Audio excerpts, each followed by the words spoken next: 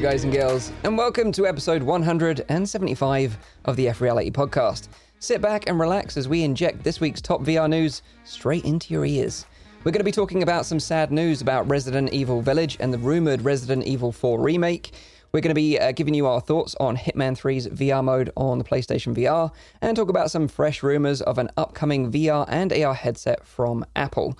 To round up the show, Zim has got some new releases for you to look forward to next week. But for now, let me introduce you to the team and find out what's been their highlight of the week this week. And also let us know what you played in the chat so we can read out some of your highlights too.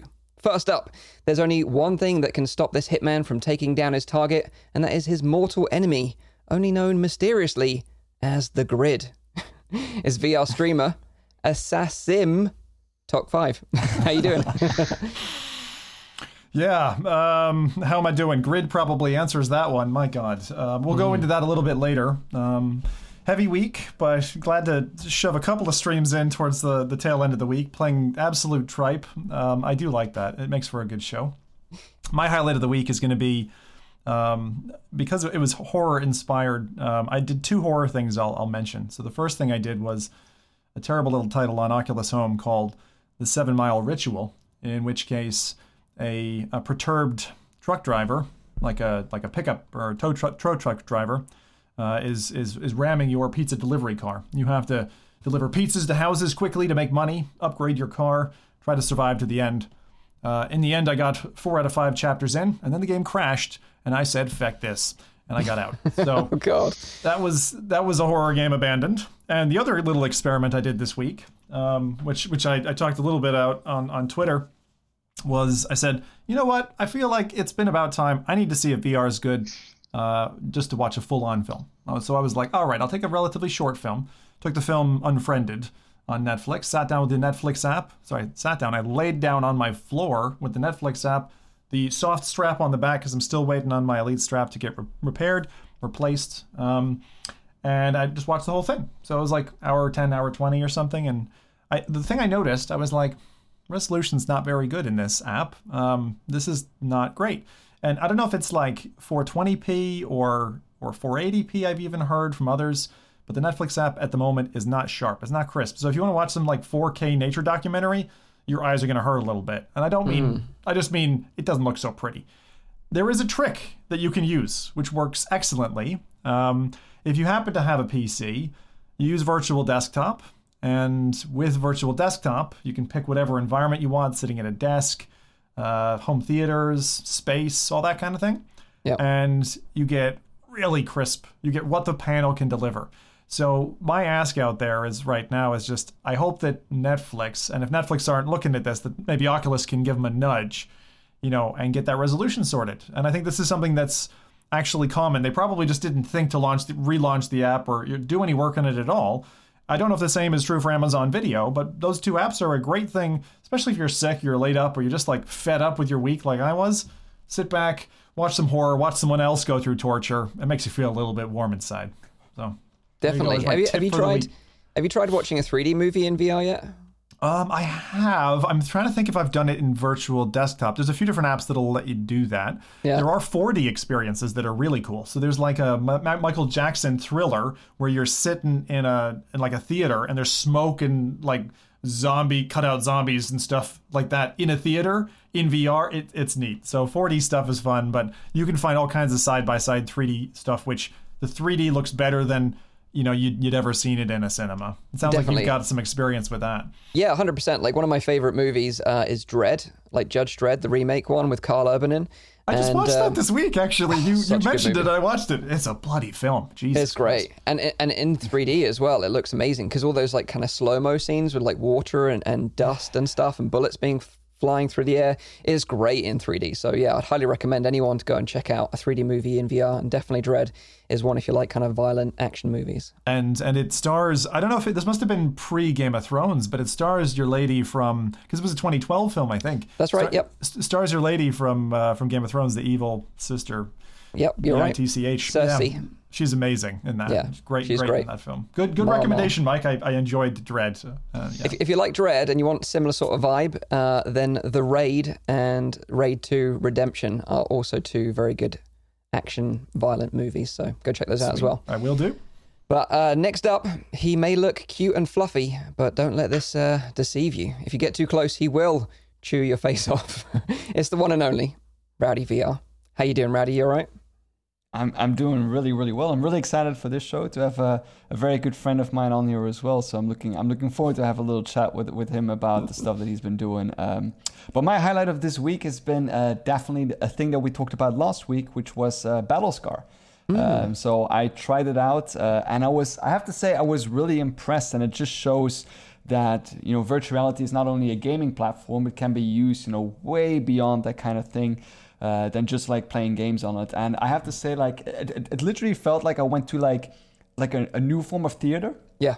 And especially during these times, it's really welcome to have an experience like that, since, you know, we can't pretty much go anywhere. We have an evening curfew here even, so it's a very welcome change of things, of like, you know, getting a little bit out of like, you know, the drag of the day, and to go into something like this. And I think it opens up a lot of possibilities of, you know, like a novel form of media, because not only do they tell a very interesting story, the way that they tell it is really well done, but especially the way that they play with visuals is I think is I was going to say, Rowdy, for people listening who didn't catch last week's episode where we went into depth about it, can you explain a little bit about what Battlescar is? Because it sounds like a war film, but no. Yeah, like it's a story about two girls, told from the perspective from one of them. I swear the rest of the sentence was going to say "and a cup," but anyway, go on. And a cup, yeah. No cups involved.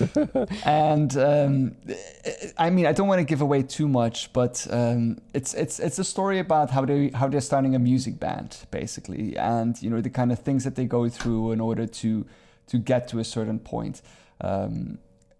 But you really need to just try it in order to experience, because it's not, I wouldn't say like the story is incredibly good, or like the you know, the way that it's being told is not very spectacular, but it's the combination of all those three things: the way that the story is made, the way that it is told, because the audio in it is very well done. It's binaural. It's, you know, like they do really cool things with that. It's situational, but that combined with the visuals is just incredible. Yeah. The things that I liked the most were the kind of like 3D puppetry, where you have like this like little puppet in front of you that was playing out a scene that looked like you were you know, you were overlooking into like into that scene. I would love to see like even movies made like that in that similar style, where you have like you switch from perspective to get like little puppet view, but also that first person view. Imagine like a movie like, I don't know, like Lord of the Rings or something like that being made in a style like that, playing around with the visuals. And what they did really well as well, and I think that's a very hard thing to do in virtual reality, is when you make 360 video, which this is, by the way, it's very hard to like direct attention of the viewer to where they actually need to look, since a lot of like, you know, there's so much stuff going on around you, and you might miss things that are actually important to the story. But with this, I didn't have that at all, because they play around with text and they play around with audio, so you immediately focus on the place where you actually need to look, which I think is just very well done. So if people want to try it out, it's about I would say in total like a 30 minutes experience, roughly. It contains out of 3 chapters, if I'm correct. Yep. And it's probably one of the best things that I've tried in VR that was not a VR game. Yeah. I like that you called it theater, because last week I'd only played the first chapter, and I think my roundhouse opinion on Battlescar is that it's like I wanted a lot more of it, and that's always a compliment that I think you give to things that are short and sweet. And I just wanted, like, the thing that stood out to me is how much it chops and changes right the way through, so it really keeps your attention. Like, I never felt the need to check my phone or, you know, to stop. Like, you don't want to stop. You're going to eat the thing in one sitting. And the length for it is just perfect. Yeah. For this story. Yeah. It's great for kind of like an after work thing. You're like, oh, I've got half an hour spare. Just fire away. Yeah. Nice. Solid recommendation there. So next up, standing in for Nathy this week. He's the slippery snake of VR, a crack shot with broad enough shoulders to carry the team, and the only guy that I've ever known to be kicked out of Oculus Connect for wearing spandex. It's, of course, the Lonely Viper. How you doing, dude? Hey, guys. How's it going? Oh, man, that is such an amazing intro. I mean, That must have taken you hours to come up with. I love it. Many hours. Need you to write for my channel, please. Oh man, that brings back memories getting kicked out of Oculus Connect. Yeah, that was hilarious. Just seeing you escorted out by 2 guards. Yeah. So Excuse me, sir. You've got foam swords. You are a threat to the community. You need to leave. And the funniest part was that one of the guard was wearing those socks. Oh yeah, and he's like, With hey, sorry. He brought me outside. He's like, hey, bro. Like, hey, listen, nothing personal, right? And then he shows me his socks, and it's like Deadpool. It's like awesome. Oh man, that was such an epic show. So do you have any highlights this week, Viper? Anything you've been into that you want to share? Something you've really enjoyed just recently? Yeah, absolutely. So the most recent thing I was doing was I was playing in a grapple tournament competition with just some other streamers, and it was an absolute blast. It's the weirdest thing. I suppose it's a bit of a dichotomy you see now with VR games, where if they don't have Quest support, there's so little momentum sometimes with getting a player base with just PC VR only. And I know a lot of people complain about Facebook coming in and sort of taking over the VR play space, but without Facebook, I mean, you really see that there's just not much of a market for developers to invest and build a game and a player base. So the reason I sort of slipped off on that tangent is because it is one of the most fun games I've played in virtual reality. And Zim, you would love it, because the thing is, it's like Unreal Tournament had sex with Pathfinder from Apex Legends, and they made a little baby, and it's just it's amazing. It's so 3-dimensional. It's just fun in a kind of like old school Halo way, but also just flying around the place and like on grapplings. You obviously got to have good VR legs, but it's an absolute blast. So we had a tournament. It was great. I was in the lead. We were top of the board. Highest in damage, winning rounds, dominating our opponents, and what do you know? My internet connection craps out, and I was gone. Yeah, that was me out. That's Ireland for you, isn't it? Yeah. Poor guy. Is this grapple tournament only on Steam right now, or is it even released yet? It's only on Steam. It's due to drop in the Oculus Store soon. Right. The developers are looking to bring it into the Quest. But because if you look at the game, that game would work so well on Quest. I just know that Quest users would love that, and having wireless freedom playing that game is just almost a necessity for this title. I'm confused. Is it called Grapple Tournament, or the game is Grapple VR and you had a tournament? So first of all, I want to be clear about something, Zim. I didn't tell you about this game because I wanted to enjoy it for a little while before you came in and kicked my ass with this, okay? Because while I'm an amazing sniper and I'm amazing at shooters, okay? Zim shows up in a game like Solaris and proceeds to whip out a mop, and he wipes the frickin' floor with everybody. So yeah, I didn't tell you about it. So it's called Grapple Tournament. You know what? They even have weapons in it that are kind of almost very similar mechanically to Unreal Tournament. So it really just has that great kind of just gels perfectly. And the primary method of kind of movement for the player is a grappling hook on their left arm. So you're shooting with one hand, you're grappling with your left hand. So you're not even grappling within your field of view. Sometimes I'm like, I throw my hand behind me and I grapple away while I'm blasting at somebody.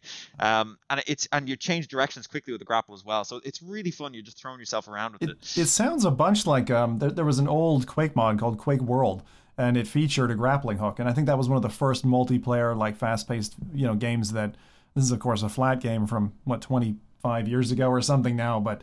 My God, it does sound like my kind of thing. So I will. This is what Steam VR title? Is that Steam VR title? Yeah, Steam VR title.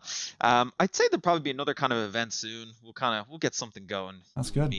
I'll take you down this time. Sounds good. It sounds like a mix of like like Unreal Tournament and like Winlands or something like that. Is that kind of what it feels like? Oh, okay. Exactly. And I can't describe it. Like it really feels like they nailed the art style for the game really well. It's kind of has a cell shaded feel to it, but you don't really notice the cell shadiness because there's enough detail to really make it all pop. And you just sort of get immersed in the whole thing. There's so much detail, but you don't, because you're moving so fast, you tend not to notice it. You know what I mean? Mm-hmm. So, I mean, I really feel like it's such a perfect title for what it's doing, and I feel it's a great competitive title. So the interesting part about doing that event over the weekend was, you were seeing how it kind of worked in a competitive context with players, kind of out for, everyone out for themselves. But there was no spectate cam. So what they were doing is they were hopping between everyone's streams to kind of highlight what was going on. So I think it reminded me of the early days of competitive Onward, where we would like what you see right now, we would grab people's individual streams and overlay them in a single stream to kind of almost portray the story of a competitive match. Let me tell you, that was tricky. And so is this like kind of stolen your heart at the moment? It's kind of like taking you away from other competitive games? I mean, yes and no. So, I mean, while I really enjoyed it, it's kind of like you could jump in and just fly around the place. I'm still very much committed to kicking ass in kind of more hardcore shooters like Onward. Like we've got so after this podcast, I'll be hopping into a custom map tournament with my boys Boss Fight. We're currently third best in the world, just a little thrown out there. Look, we're really the best, but we don't want to steal the spotlight too much. Yeah. So yeah, we were hopping into a custom map tournament in Onward, and what that involves is it's fan made maps, kind of like you get them through the workshop in the game. It's crossplay with the Quest, and we're trying out different maps to see what we want to bring into the competitive league season this year. Nice. And maybe like for people that don't know who you are, that are in the stream and wondering, like, we've got a question like, which terrorist group does this guy belong to? Maybe we should explain who you are and what you do, Viper. All right. Let's hold up a second. Are you suggesting people don't know who the F I am? Some people don't, apparently, which is I'm surprised about it as well. I know a terrorist group. All right. Okay, let's not go there, Zim. That's whoa. Yeah. Okay, I know. Okay. 2021 is a bit rough. I know. Yeah. So I'm the Lonely Viper. I play first-person shooters mostly, and kind of screw around with other things. And I make YouTube videos and I stream. And I mean, I don't really know. It's hard to describe what I do because I just do it. I never really thought about it too much. To be honest, I'm the man being propelled by the idea of me. Oh. Yeah. I'm just amazing, and that's just propelling me through time and space. So I'm just going with the flow here. I'm riding this wave of craziness. But you've been integrated into like the competitive VR scene for like since its inception, pretty much. Oh, right? Yeah. For forever. So to give you a bit of background, I started playing Onward the first day it came out. It was the first shooter in the virtual reality PC, market at the time. So I was straight in on that because I loved it. I mean, even before that, there were kind of these like these prototype shooters people were coming out with, and they were a blast. Onward was the first one to hit the market, and I immediately fell in love with it. It was the best experience I ever had. It was so immersive. Yeah, the closest thing I could liken it to was playing paintball. Only, when you would slap someone in the back of the head in paintball, they would tend to physically assault you. Whereas in this, you could do whatever you want to people, and there's no consequences. So I mean, I was playing it one night. I was screwing around. I had this close encounter with somebody where I walked into a room and I kind of thought he was in there. I wasn't sure, and he's staring right at me. I'm staring right at him. We're both trying to shoot each other, but being so new to VR and in shooters, we didn't know. So we're both click, click, click, click. Our guns were empty. And we're like, oh, geez. So I'm fumbling, panicking on my gear. I'm just, oh, Jesus, because I know I've got a knife. So I pull it out. I'm like, I'm stabbing this guy, like crying my eyes out. This because it was so visceral, so real. And I lost. So coming out, I just so happened to have a video shadow play. So I clipped it. And I was like, I want to share this. I want to show some friends. And I was like, but at the same time, I don't want to put this on my personal YouTube channel because I don't ever want to be identified as a twit. So what I did was I made the Lonely Viper because at the time I was like, well, Viper's my gamer name and I'm so fucking lonely. So I made it and it kind of went from there. I didn't even have a logo. It was just a channel I threw up, and I think someone shared the video on Reddit or something, and from there it got picked up by like the Daily Star or something with an article titled "Crazed Gamer Hacks Player to Death," and like, it's like just to sketch this for a moment, the guy that we have on the podcast right now almost single-handedly canceled the entire VR market because of that one video he made. Yeah. Oh man, like Jesus, it was crazy. So I kind of just went from there and just got into things, and so the competitive VR, the Onward scene came about quite quickly. If you could imagine, there was a lot of people playing this game, and they started to realize, okay, well, it's a 5v5 or at the time 4v4 team-based tactical shooter. Why don't we prearrange the teams and play together? So what cropped up initially were these weekend tournaments where like people would jump in and like they'd form teams, they'd sign up, and they'd be organized and played. I think at the time it was a guy called Incremental Death set it up, and it was kind of then myself and my buddy Radarhead started helping out and organizing that stuff, and then from there it kind of evolved into a league. So initially, I think Dakenman, the founder of VRL, had set up a night, something like a night league or something like that, which then merged with the weekend tournaments because they were taking hours into the VRML league. And so from there, we started having these seasons where, we would just pit teams against each other week on week, and that would culminate in this, big event at the end of it. And before we knew it, it just grew legs. Oculus started knocking on our door, saying, hey, we want to, make VR esports a thing. Can we, put this on the big screen? Can we host it on Twitch? Can we make it a thing? And one thing led to another. But like I mentioned, in the early days of this, we were restreaming people's streams to cast these matches. It was only after the developers actually put in a proper spectate cam, it really opened up the potential for what this could do. And that's when Oculus really took notice. Nice. Yeah. And I think what we're going to do is later on in the show, we're going to sort of delve a little bit deeper into the VR competitive scene and where you think it is now and how it's developed over the years and how things have changed. Because like you say, there was a lot of investment from Oculus for VR esports, especially around events like Oculus Connect. But then we saw that kind of die off a little bit. So it'll be interesting to get your perspective on that. So we'll be talking more about that later. So that is the Lonely Viper. I kind of compare him to the Dr. Disrespect of VR. If you want to go and check out his video, we've linked his YouTube channel in the description down below. But the gameplay is just top notch and obviously really, really fun as well. So go and check out his videos there. So before we get into what I played this week, let's see what the chat have been up to. Have they got any good recommendations of stuff that they've been picking up this week? Yeah, so I asked the question as well, and I saw a couple of things popping up. We had Dark Angel 3. She said that she played the usual suspects, Puzzling Places, and a buttload of Solaris. And also Mr. Trinidad played a lot of Solaris and also Population 1 this week.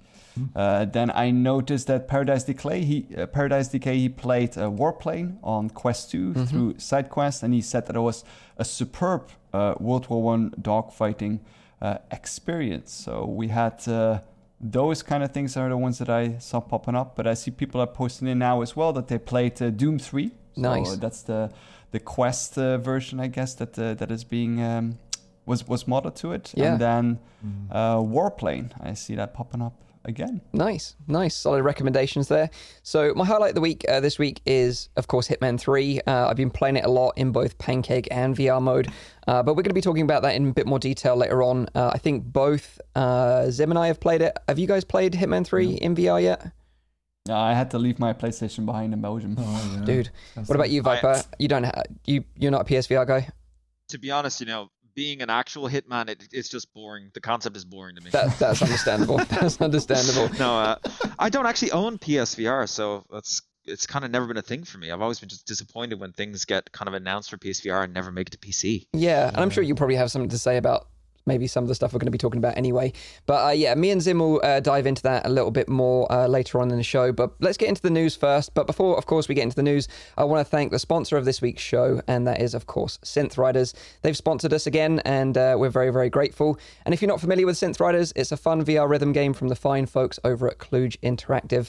And Synth Riders stands apart from other VR music rhythm games as it encourages you to bust out some freestyle dance move and just kind of cut loose to the music. And you can do this solo, or you can ride the rails against other people online in their excellent online multiplayer mode.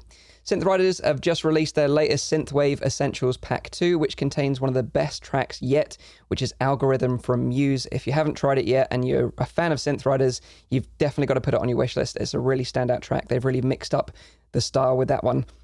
So go and check out Synth Riders, which is available now on Steam, Oculus Rift, and Oculus Quest. Links are in the description down below.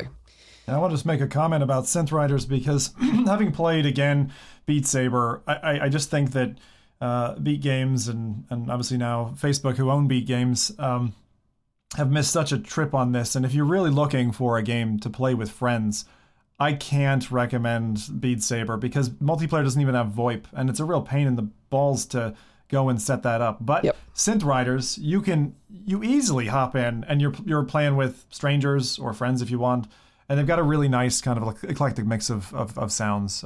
They keep adding as well, which is great to see them thrive. I'm still a big fan of the jazzy tunes, the jazzy funk that they have. It's such a unique kind of thing, and it works so well with the kind of way that you need to interact with those. I forgot about those rails, and also I like the different kind of movements that they have, because I tried the new pack as well. I wasn't the biggest fan of the although I like Muse, I don't think that the tracks really lend to it for this particular thing, but I do like the other songs in the pack, like especially the remixes.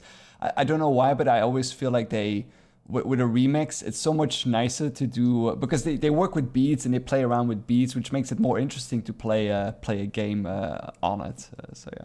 Yeah, absolutely, yeah. And we might have some cool giveaway to announce next week, so make sure you stay tuned for that as well. So let's get into the news. First bit of news this week is some sad news, unfortunately, and that is about 2 Resident Evil games. Now, the first one, you may remember a few months ago, there was a few sort of rumors floating around that we might be getting a remake of Resident Evil 4 in VR. And this kind of information came from a supposed data breach at Capcom, which ultimately leaked online. And the rumors were kind of spelling out that it was going to be Resident Evil 4 remade in VR and would come to Oculus Quest around sort of April this year. Now, as a huge fan of Resident Evil, I was super excited about this news, and especially as Resident Evil 4 is like actually one of my favorites from the series. So you had that sort of in the bag that we were kind of looking forward to and hoping that was going to be a thing. And then on top of that, you also had Resident Evil 8, known as Resident Evil Village, which was announced as coming to all major gaming platforms this year. Now, as we know with Resident Evil 7, it had a VR mode, but it was exclusive to the PSVR, and that released way back in like 2017. And we hoped back then and in the subsequent years that we would eventually get a PC port of Resident Evil's VR mode, but sadly to this day that has never happened. So when we had the news of this Resident Evil 4 VR port, and then obviously Resident Evil 8 coming, we kind of hoped that we were going to get 2 Resident Evil VR games potentially on the horizon. But roll on this week, Capcom had a Resident Evil showcase event on Thursday to kind of share their plans with the series going forward. And unfortunately, we didn't get any announcements about any of the VR support, and they didn't even mention VR at all, actually. So it's kind of sad that at this point, it doesn't look like it's going to happen, I don't think. What do you guys think? See, the thing is, I've been so head down this week that I thought they had made a statement because of all the feckin' news articles around. I thought they made a statement that VR wasn't coming. One thing that they did confirm, which I find really interesting and goes against this thought of, oh, maybe the VR surprise is coming later, is that they're first person. You know, a lot of the Resident Evil games through the entire chapter up to like Resident Evil 7, the majority of them have been third person. And then in this one, they make this, in this unveiling, they made this specific comment about how engaging they felt first person was. So if these guys have the feckin' gall to put it in first person and not go VR after how much a hit, Resident Evil 7 was, I'm going to walk. I can't imagine that this would not come to VR. So for me, although they haven't mentioned it in this showcase, I feel like they're keeping it as a punch point later, or maybe they've got it planned as a separate pipeline. I know you're going to douse my wishes here, but I just can't see it making sense any other way. I think it's coming out in May, if I'm not mistaken. The game's launching in May, so I don't know. I think the issue around this is, and we'll probably delve more into this when we talk about Hitman 3 in VR as well, is that we know that Sony are kind of taking their foot off the gas when it comes to VR at the moment. Certainly around the launch of the PS5, we thought, months back that there might be a new headset announced, but then they came out and sort of, like you said, doused the sort of flames and said, look, we're not investing in VR in the near-term future. It's maybe like a year or maybe even 2 years away before we bring a second-gen PSVR headset to market. And we all kind of cried a little bit, got over it.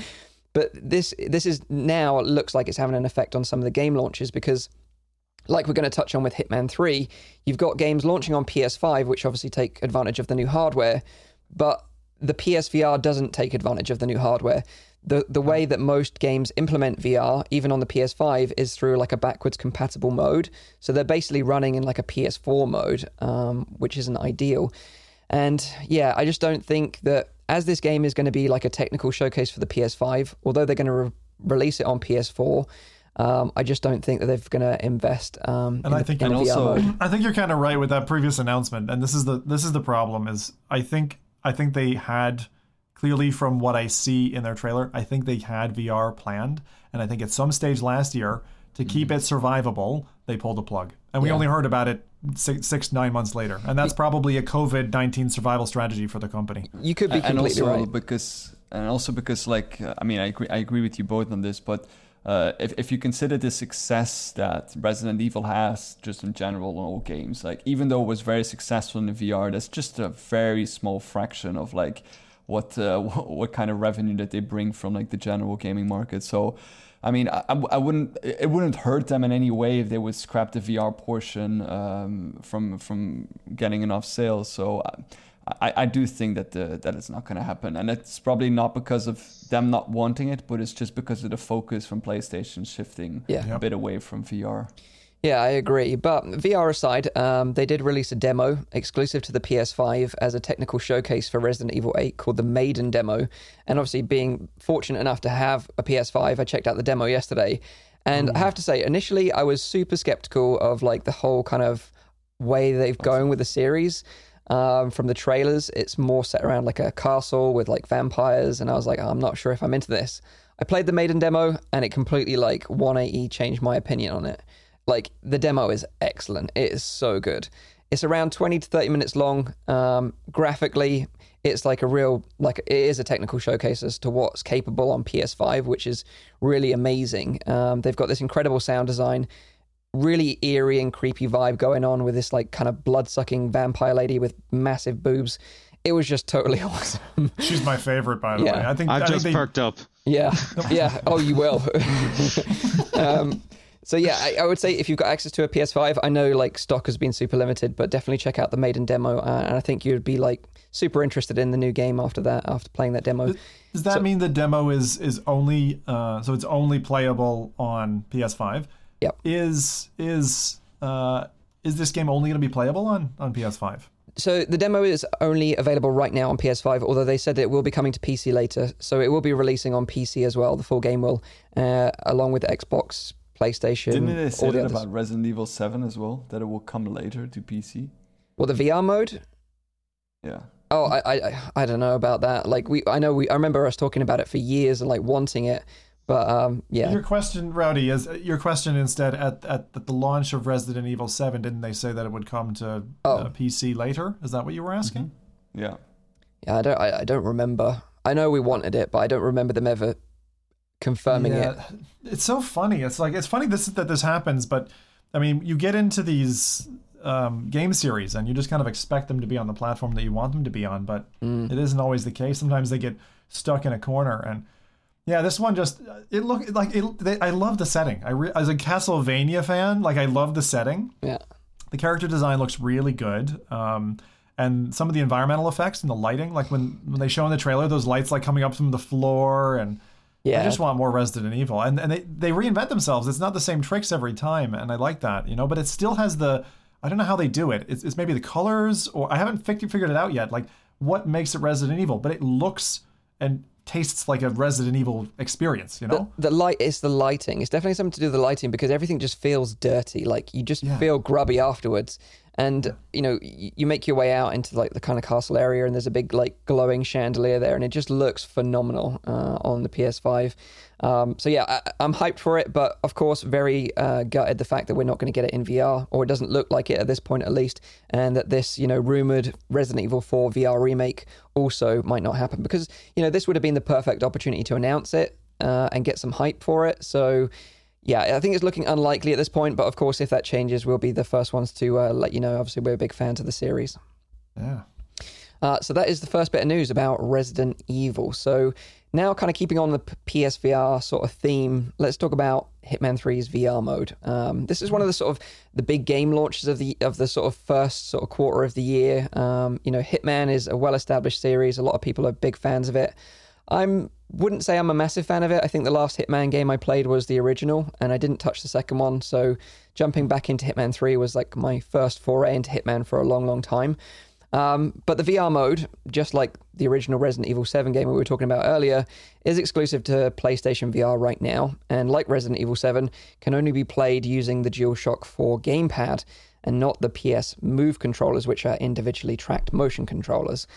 This was a big concern for us when we first heard about this news. We talked about it on the show like a little while ago, but when we saw like the kind of VR trailer, it kind of gave us a little bit of hope, as the developers at IO Interactive had kind of integrated motion controls using the DualShock 4. So it's kind of got a light bar on the back of it that is, tracked, and then you could sort of make some movements with that, and kind of gave us a bit of hope that it would be better than we thought it might be. But let's get into the control scheme maybe straight away and get that out of the way, and then we can talk about some of the other stuff. So is there anything you want to say, or do you want to jump in first about the control scheme, Zim? Just purely the DualShock? Just purely because that's the thing that sinks the game for me, yeah. Probably. I mean, I think, and this was something I said last week, and I didn't expect it to come and bite me in the ass, but it has.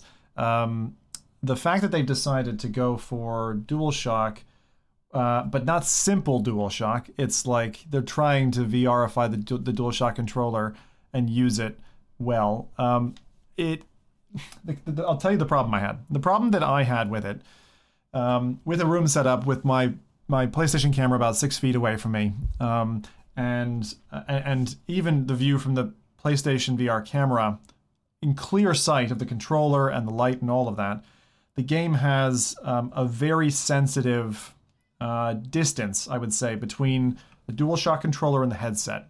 That's what I've noticed. So in an environment that I've played PSVR games, all manner of games that are DualShock tracked, aim controller tracked, all this kind of thing, it was popping up the sensitivity grid, which is in a lot of different PSVR titles, and normally is telling you you're outside the span of vision for the camera, so you need to step back in. Or you this need was to something face actually, it. or needing to face it, right? In case you're not, in case you're not, let's say, accustomed to being a 180 degree player on PSVR, which I am. I'm, Resident Evil, given we were talking about, Resident Evil 7 used to have this problem. I had my camera at that time monitor mounted. It wasn't quite far enough away from me. It wasn't quite far enough away. So the tracking volume was that bit more limited. And this is what immediately out of the box came to my attention. And for the hour and a half that I struggled with the game, it just, you have this blue grid around you that fades a little bit in the immediate forefront of you, but I couldn't get that to go away without basically bringing a step stool into the room and standing up on that to get the controller up. If I was standing where I was, I had to hold the controller almost touching the headset for the grid to dissipate. And I tried even a few times having the controller above the headset, which actually worked. And then in the end, I was like, you know what, forget it. I'm gonna step. Someone came up with a bright idea. They're like, what about a chair or a step stool in your room just to heighten you up? And it worked, and it dropped it. It was just very uncomfortable. And I think this is something that, again, what I feel about Hitman, and we're going to talk about a lot of the pros because I have a lot of positive things to say about this game. I think it's turned out maybe a lot better than I was kind of cringe hoping that it might. And then there's a list of cons I have as well. So for me, the main problem is the control setup that I have, because I know it works with literally 30, 40, 50 other PSVR games perfectly. I'm like, I'm not going to start mucking with that and screw it up for everything else just for this game that can't quite get it right on launch day. Other people in my audience were saying they had the same problem. Some people have said that to rectify that problem, you try to get the camera as horizontally mounted with the controller, the DS4 controller, as possible, and it rectifies that problem, which is fine. That just means it's a kind of an angular sensitivity that the game has. But between that and I'd say a mixture of other features like the hint system in the game, which helps teach you how to work the game, it's more aggressive and annoying than the pop-ups that you had in like Medal of Honor, where your whole screen is taken up by something that interrupts the game, and then it does it again half a second later, and then 5 seconds later, and it's like it gets very interruptive. So it's very clearly a flat designed game with VR added to it. And I really look forward to talking now about the kind of pro side, because go there. Let's go there. Let me fling it back to you, Mike. So people I just wanted to sort of touch on the controls a little bit because I didn't have so many problems with the grid. I have my sort of PS camera almost chest height, about like a meter or two away from me, and I didn't have the issues with it popping up all the time, although I did have issues where I would get so immersed, I would look behind me, in the heat of the moment, and then the grid pops up and says, you're not facing your camera properly, and then that kind of breaks the immersion, especially if you're in like in an intense battle or something. Although I did just find generally that using the DualShock 4 for this game just felt really janky, and it didn't feel like it was like the right tool for the job. And when you think about Hitman VR, you think about like garroting someone, creeping up behind them, getting the razor wire over their throat and like literally garroting them to death, which is pretty epic when it actually works. But unfortunately, it's so hit and miss with like the DS4 that you just wanted it to be with the motion controllers. Dude, I ended up flossing an older gentleman. I mean, I flossed his teeth and he's like, would you please back up? And I'm like, I'm clearly trying to kill you. Would you please just die? But like, that's exactly, you hit it on its head. It really does feel like the control scheme is forced and it bugs you. And the problem is I can see through the muddy windscreen. I can see that there's a good game behind 100%. it. And I'm sure flat gamers are going to love this, and they're going to be looking at the VR side and going, this must be amazing in VR. Even maybe I'll buy a PSVR for this. If you're in that boat, I would, at the moment, from my opinion only, and I'm only an hour and a half in, I can't recommend you go pick up a PSVR for this game. I think that this touches on like something that we said last week. I mean, I haven't tried it, so I can't really give a solid opinion, and I don't think Viper has tried it either.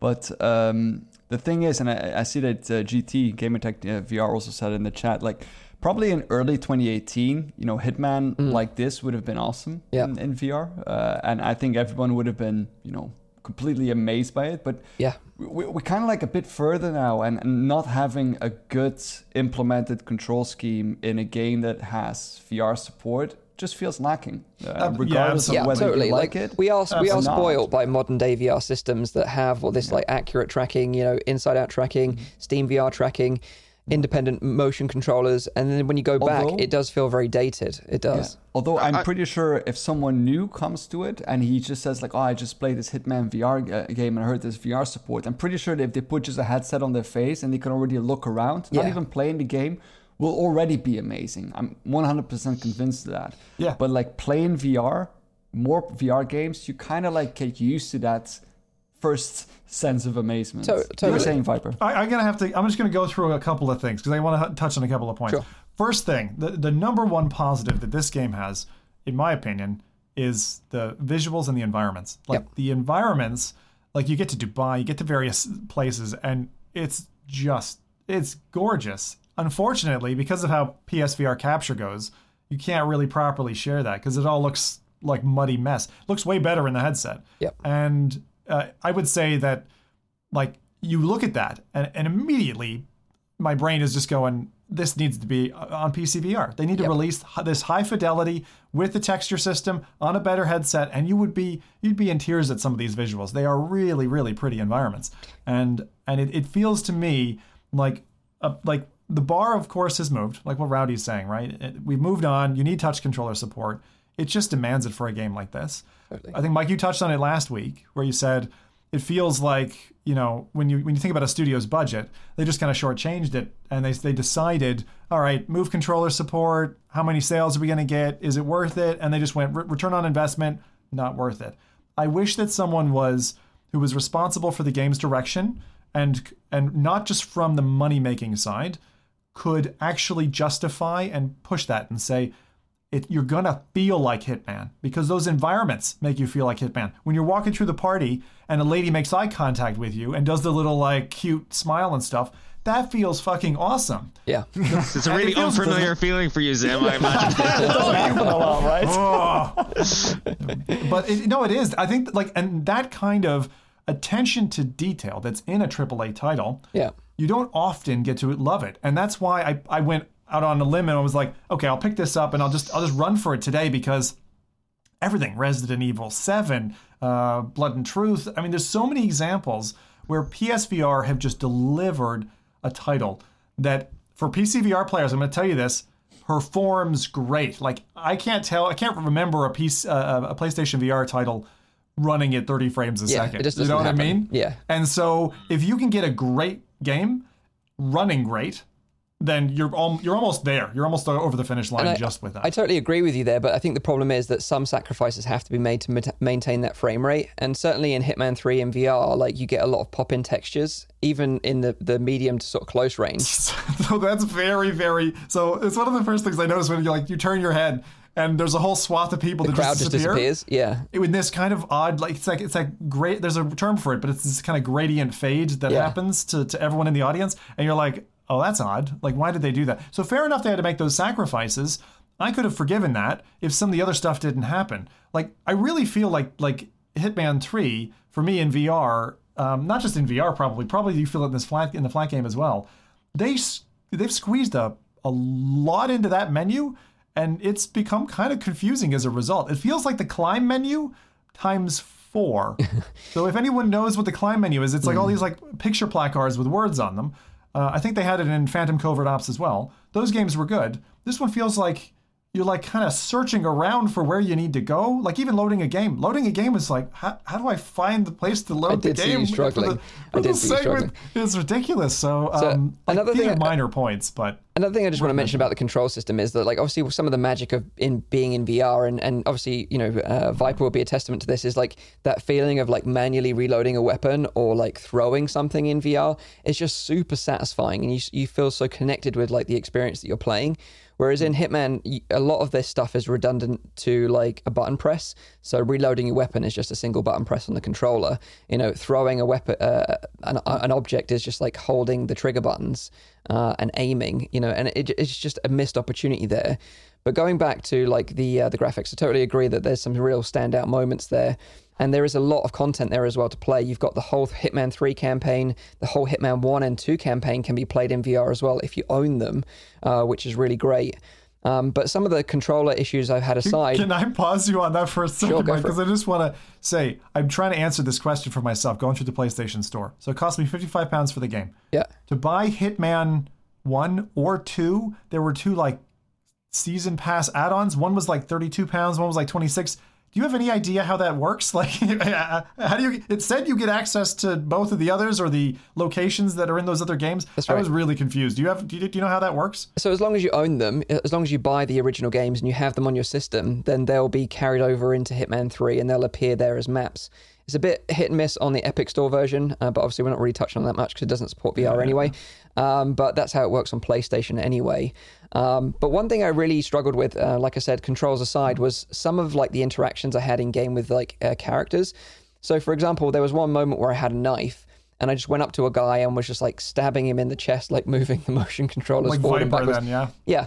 And he was just standing there, like completely unfazed what I was doing because there was no like collision detection on his chest. Like the game wanted me to swing the controller left to right across his face or whatever.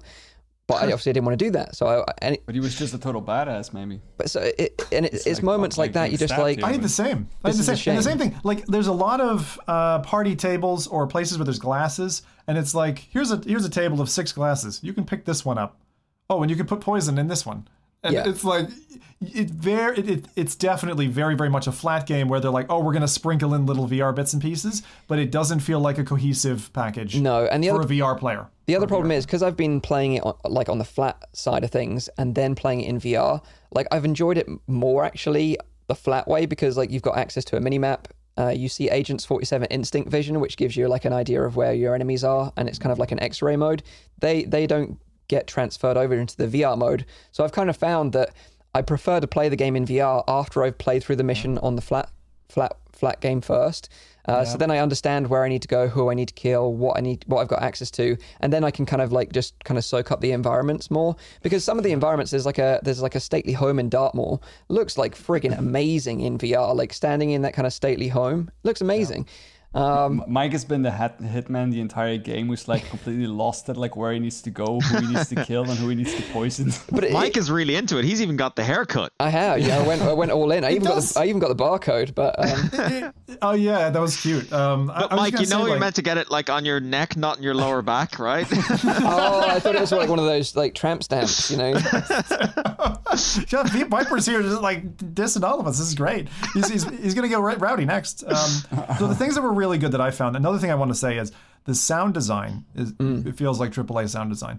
If you have any tactile, any kind of bass shakers or whatever, really great support. The voices, the cutscenes are really fab as well. I mean, they are, again, AAA cutscenes. There's quite a lot of them at the start. I found you were going from like cutscene to cutscene. It's kind of like, when's the action going to start? But aside from that, one of the things that I haven't felt in VR for maybe 2 to 3 years is a sheer sense of vertigo.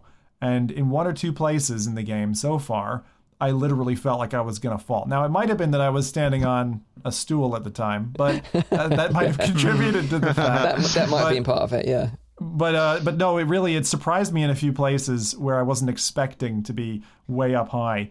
One of the things that really disappointed me in the same space was you're clambering on some pipes right up high above the clouds, and you can't fall off. Like, there's no way to fall off. There's invisible walls, and what's the point? There's no, especially in VR, like, I don't know why they have it like that. And then when you do from interaction to interaction, in this case, you were going from pipe A to pipe B to ladder to through a door, like blacking out the player for every interaction. Like, I want to jump down a foot. Oh, black me out. And then, it's like teleport locomotion inserted into your smooth locomotion.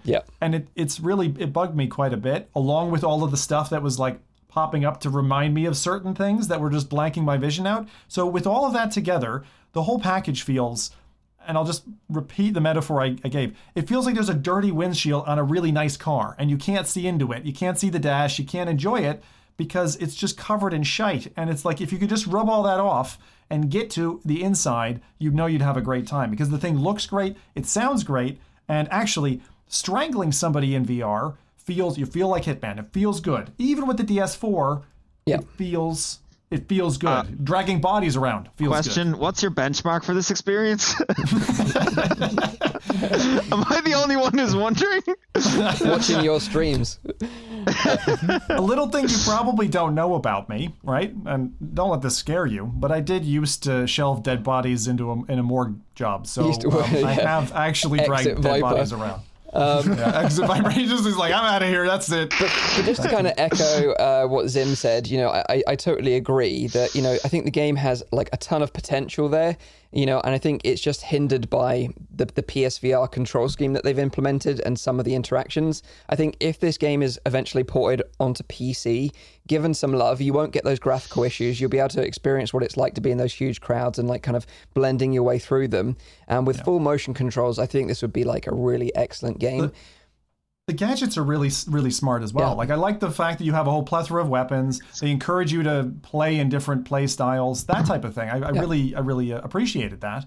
And I thought that some of the distraction mechanics were good. Like you said, having equivalently like a teleport locomotion arch to kind of like throw a coin or whatever, it just doesn't feel like 2021, It feels like 2016, really. You're totally right. And I think, like what Rowdy said earlier, had this game released, this VR mode in 2018 or 2017, I think we would be looking at it in a different way.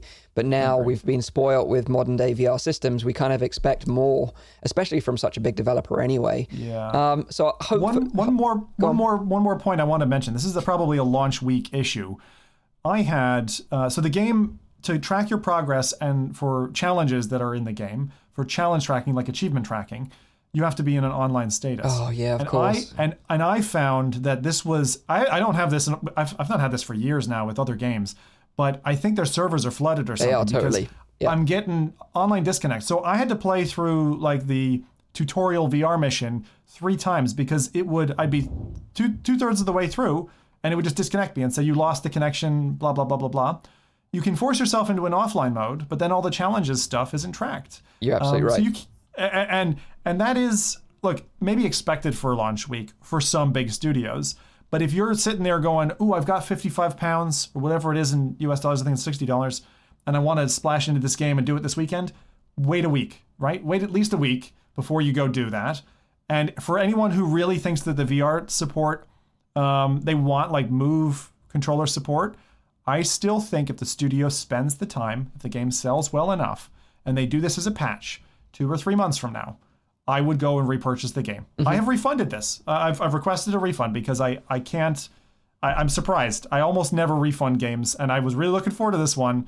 but I can't forgive those two major issues. Yeah. The way the controller schema works right now with the camera problem that I was having, and then on the other side, all these interrupts. There's so many interrupts that just ruin your experience. I totally agree. Like, I just plan to play through it, rest of the game on flat game, because I'm actually really enjoying the flat game. And I will it looks badass. It looks really badass. And I will go back to it. If they bring it to PC with motion controls, or if they add motion controls to the PSVR version, I'll definitely revisit it. But it's just a shame, because like you said, there is a lot of potential there, but it's just hindered at the moment by poor control scheme.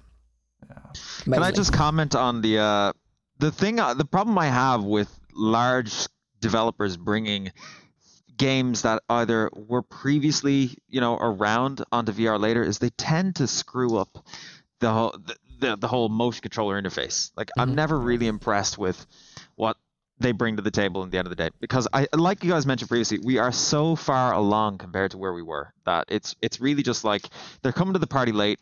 The indie developers have already done something amazing with it, and we're all just over it. We're all completely over it, and it's disappointing, because you get the likes of Skyrim and Fallout, and you had such high hopes and expectations, having played games like Pavlov and Onward, about how you can interact and grab objects, and it's a complete letdown. But the thing is, and the saving grace of these things, and it depends on the developer's approach to it, but if you get a game like Skyrim where the developer kind of facilitates modding, what you have down the line a few years later is this absolutely remarkable experience with the Fallout Essential VR modded experience and stuff, like where you've got all these IK mods, you've got all the weapon interaction mods, you've got like throwable items now in Skyrim, like throwable like weapons in Skyrim, all this sort of stuff.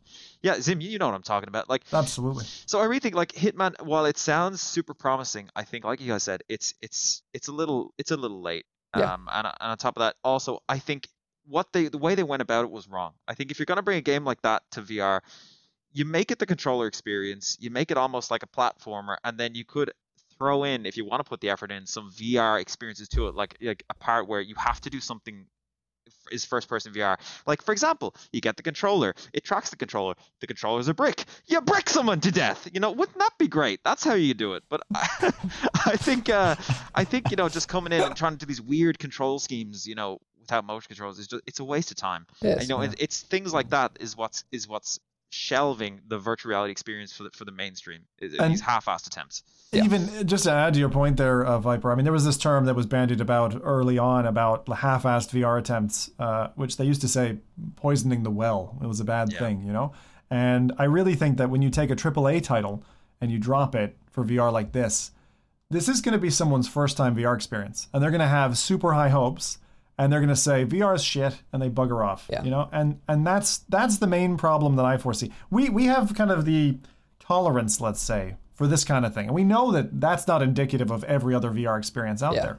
But there's plenty of gamers who will literally just play this on a buddy's machine, be like, "Oh, I wanted to really try that because I love Hitman," and then just walk away like confused and kind of disappointed at how convoluted that setup is, because it doesn't. If you compared the PSVR experience to playing, I'll say, anything on Quest, right? It's like, I feel like they've got 7 or 8 major design mechanics just not well implemented. And that contrast is so stark. So, yeah, thankfully, I think this won't be a game that will be sold for its VR merits. I think it is a game that is going to be sold as a flat game, and that's where they're going to make their money. And it's a solid one, for sure.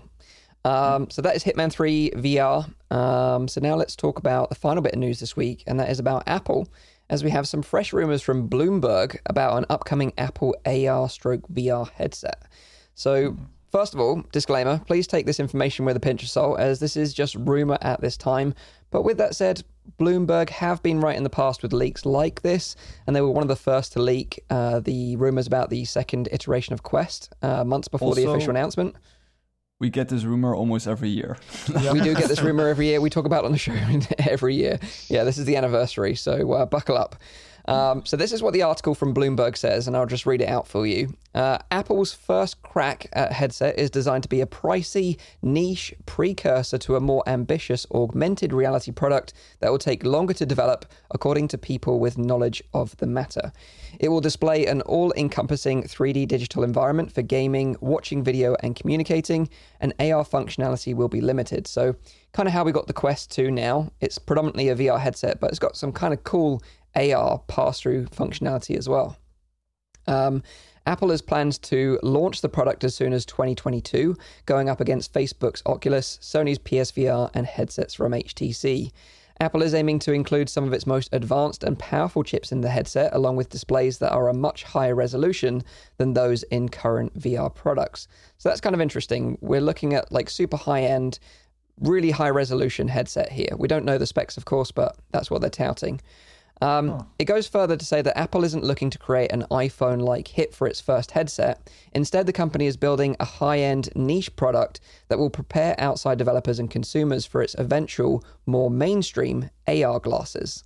So this is kind of like first exposing the general public and developers to say, like, we're dipping our toes into this for the first time, but we've got something big on the horizon. I'll tell you what I think this is, Mike. I really think this is Apple waking up to, Facebook is pushing in on our territory, and we need to stop them. I honestly think that this is, because this is not something that we had expected in previous years. The AR glasses, yes, but this AR tacked-on headset is a new kind of thing. concept.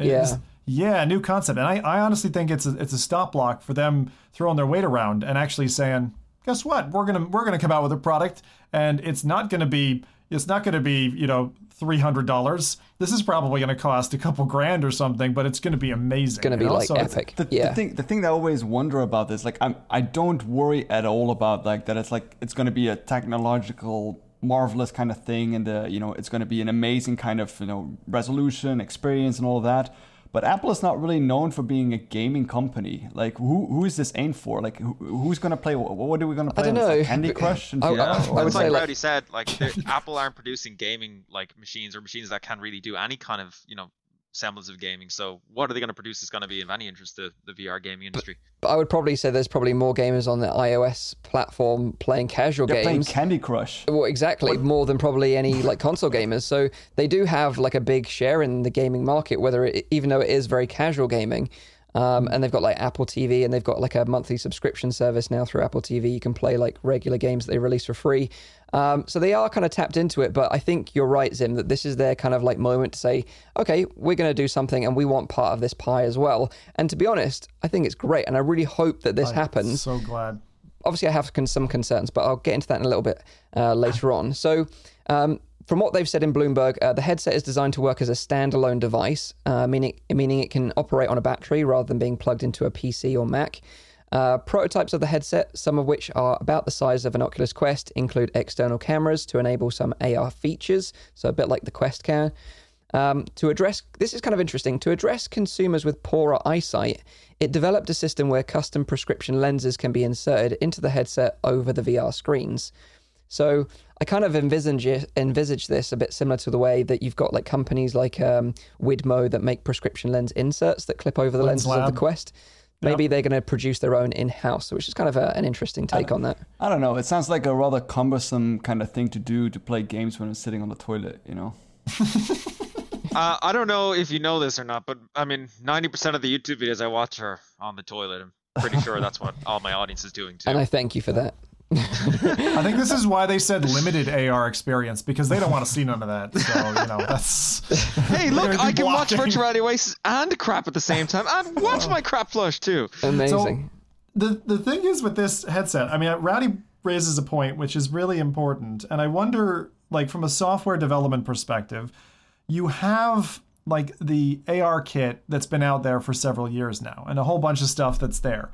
But this headset sounds like it's standalone, equivalently VR, with a little smattering of AR, which tells me that none of what's been developed for really their mobile and iPad market will just easily move from one to the other.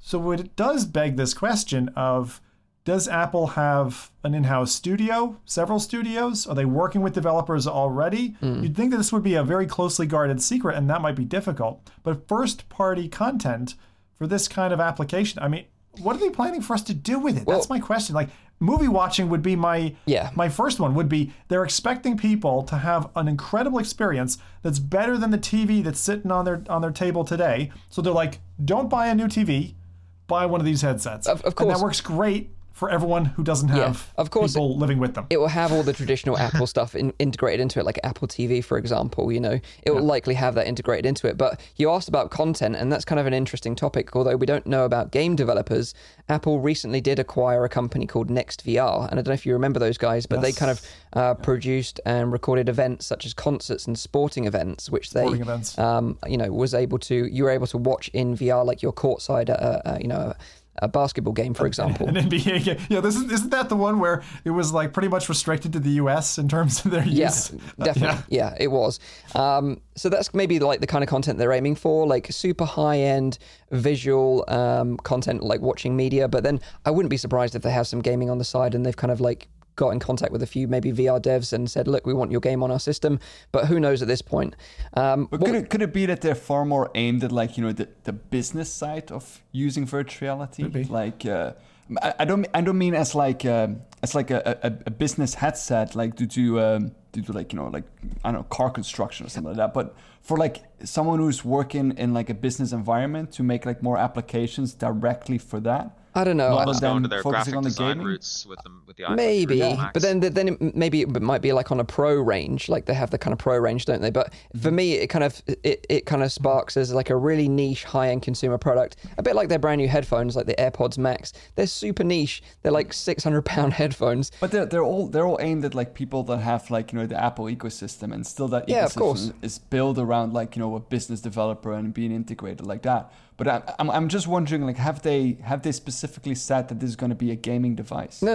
They haven't said anything. Well, they haven't said anything. This is all like leaked information, but the leak doesn't suggest it's going to be like a predominantly gaming headset either. But they do say that, they say it's got a code name, which is N301. It's in late prototype stage, apparently. But they say that these plans could change, or they could just be entirely scrapped. Who knows? Yeah. But it is, like I said earlier on, a precursor to what they want to become mainstream, and that is their AR glasses, which they want to release. But they think that AR is far harder to sell right now than what VR is, because VR is like an emerging market. A lot more people are aware of VR right now than they ever have been before. So maybe it is a good opportunity for them to say, look, we're getting into the VR market. Oh, and by the way, we're going to have this like cheaper, more affordable mainstream consumer device coming in like the next couple of years. That's going to be more accessible and more usable for people. But this is going to be the kind of niche entry to market for it. No doubt it's going to be super expensive. I wouldn't expect it to be like any less than like $1,000 when it releases. But I think having some competition, at least in the standalone VR market space, is a good thing. Oh yeah, especially from such a large studio. I'm really excited by this. Like, I've had a lot of positivity behind Apple. I've been wanting Apple to pop anything on the market for the last 4 years. So the fact that we're hearing, news again of them potentially coming, but this is the first time I've seen that news take any kind of form. N301 is an interesting code name. To me, that would be N of some kind of product, combination. 3 being the quarter in which they intend to release, an 01 for 2021. So I don't know. We'll see. We'll see how it comes out. But fingers crossed. I'd buy one. Fingers crossed. I'd buy one. Okay. You can buy if this existed, what would the price be? Because it's going to be like $1,000. It's going to be like $1,200 easy. $8 to $1,000. It's either going to be completely standalone, or I'm trying to think, could they arrange some sort of partnership with Steam VR? I don't think so. Because I think because they want their own ecosystem. So if they want their own ecosystem, will they have it work with a PC? And then I'm thinking to myself, no, because it doesn't really. They're not going to pull you into their iMacs, their whole, again, their Apple ecosystem by having you start off using their hardware on your PC. So yeah, I think they're probably going to bypass the.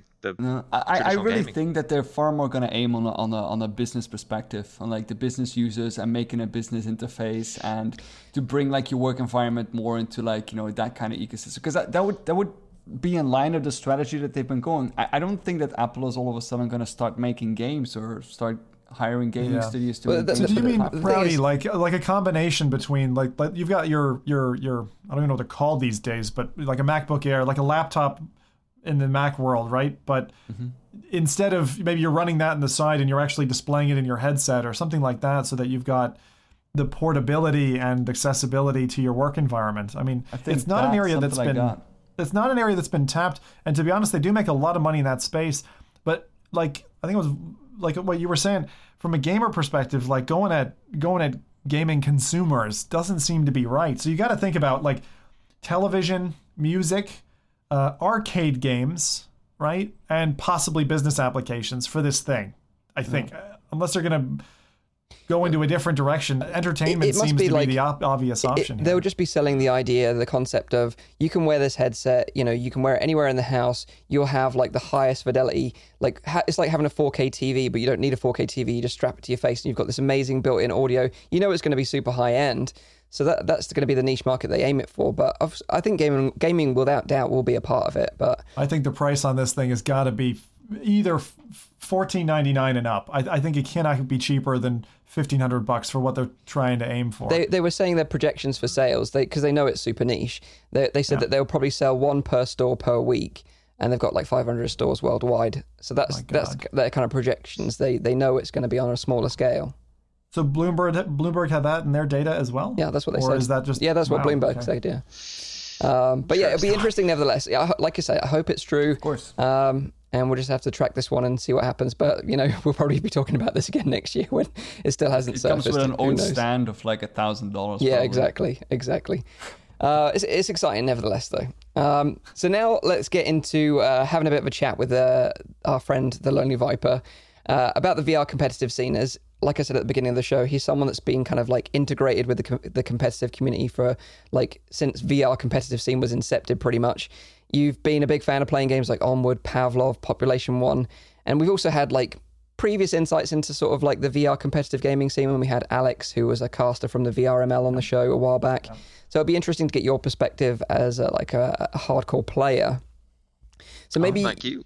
You can tell us like a bit, like you said, you started back in the day when Onward first sort of released, and you've sort of seen this kind of like growth in the VR sort of competitive scene.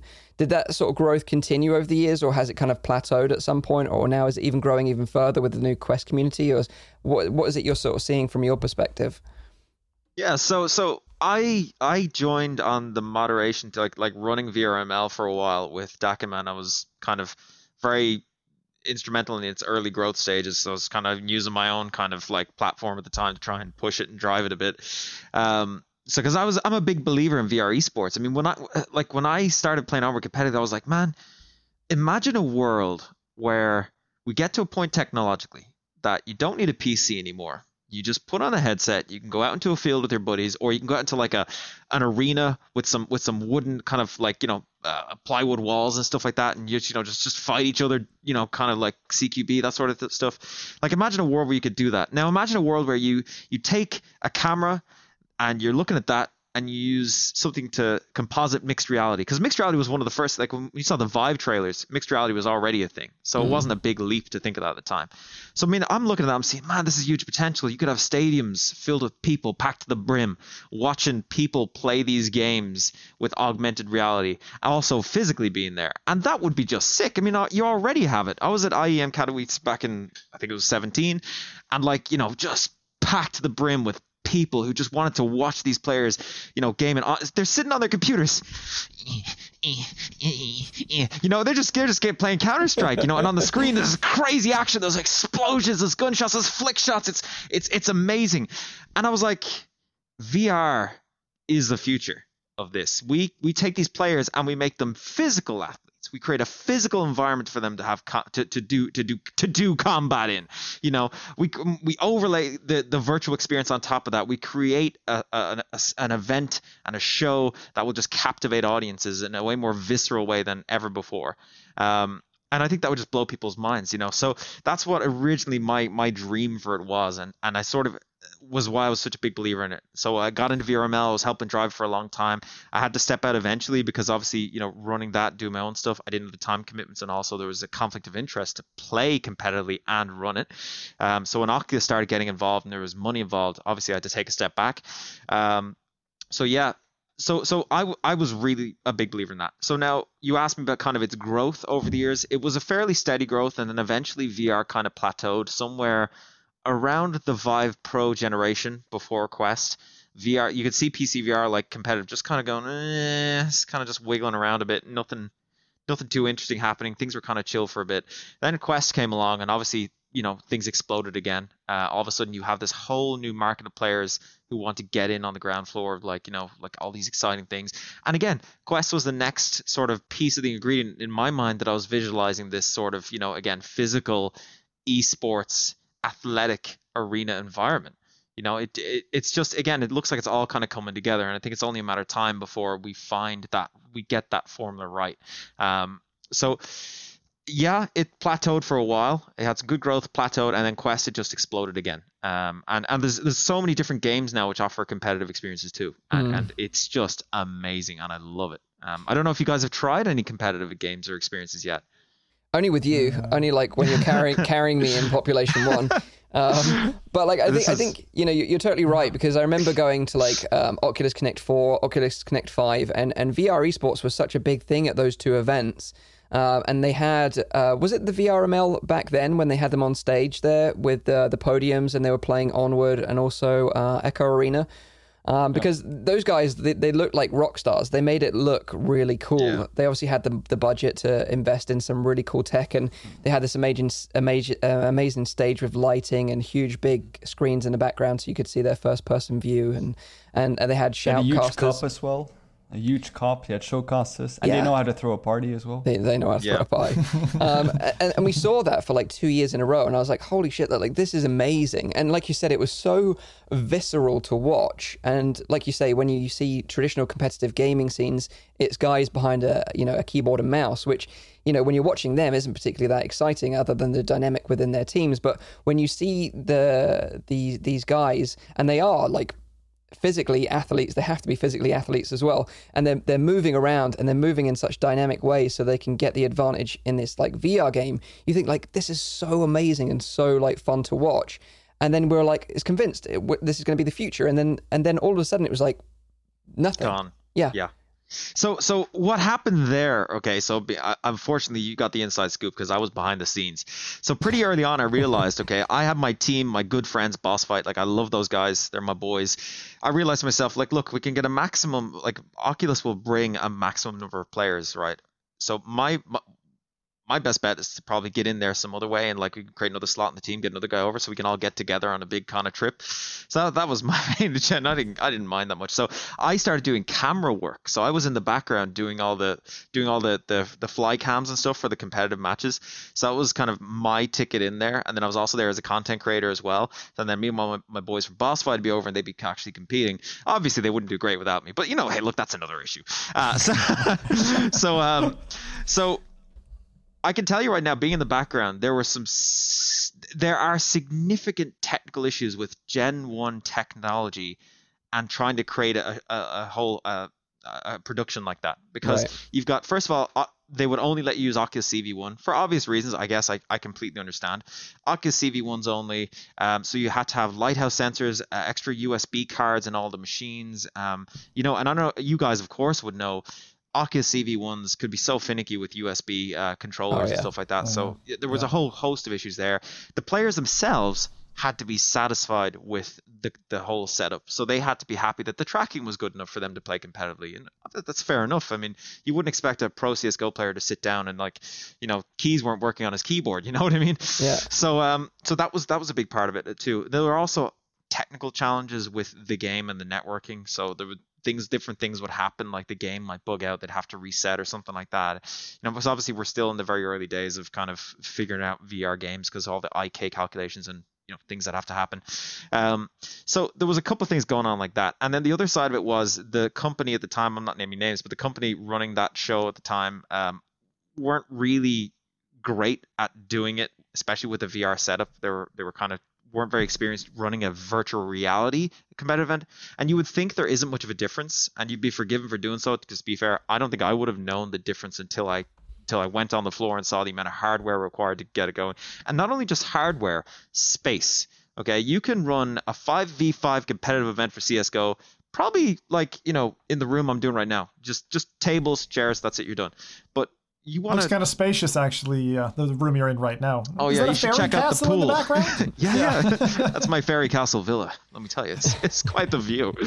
But you could run a physical, but to run a physical VR event like that, you need like a couple of meters for each player, and you got to have room for the sensors and all that sort of stuff. It's crazy. So there was a huge amount of challenges and issues with that. So 1 year was particularly bad. There was a lot of technical difficulties, and I just think Facebook were just unhappy with it after that, and they went, "We're out. Right. Let's just can it for a while. We'll come back when technology sort of figures this shit out."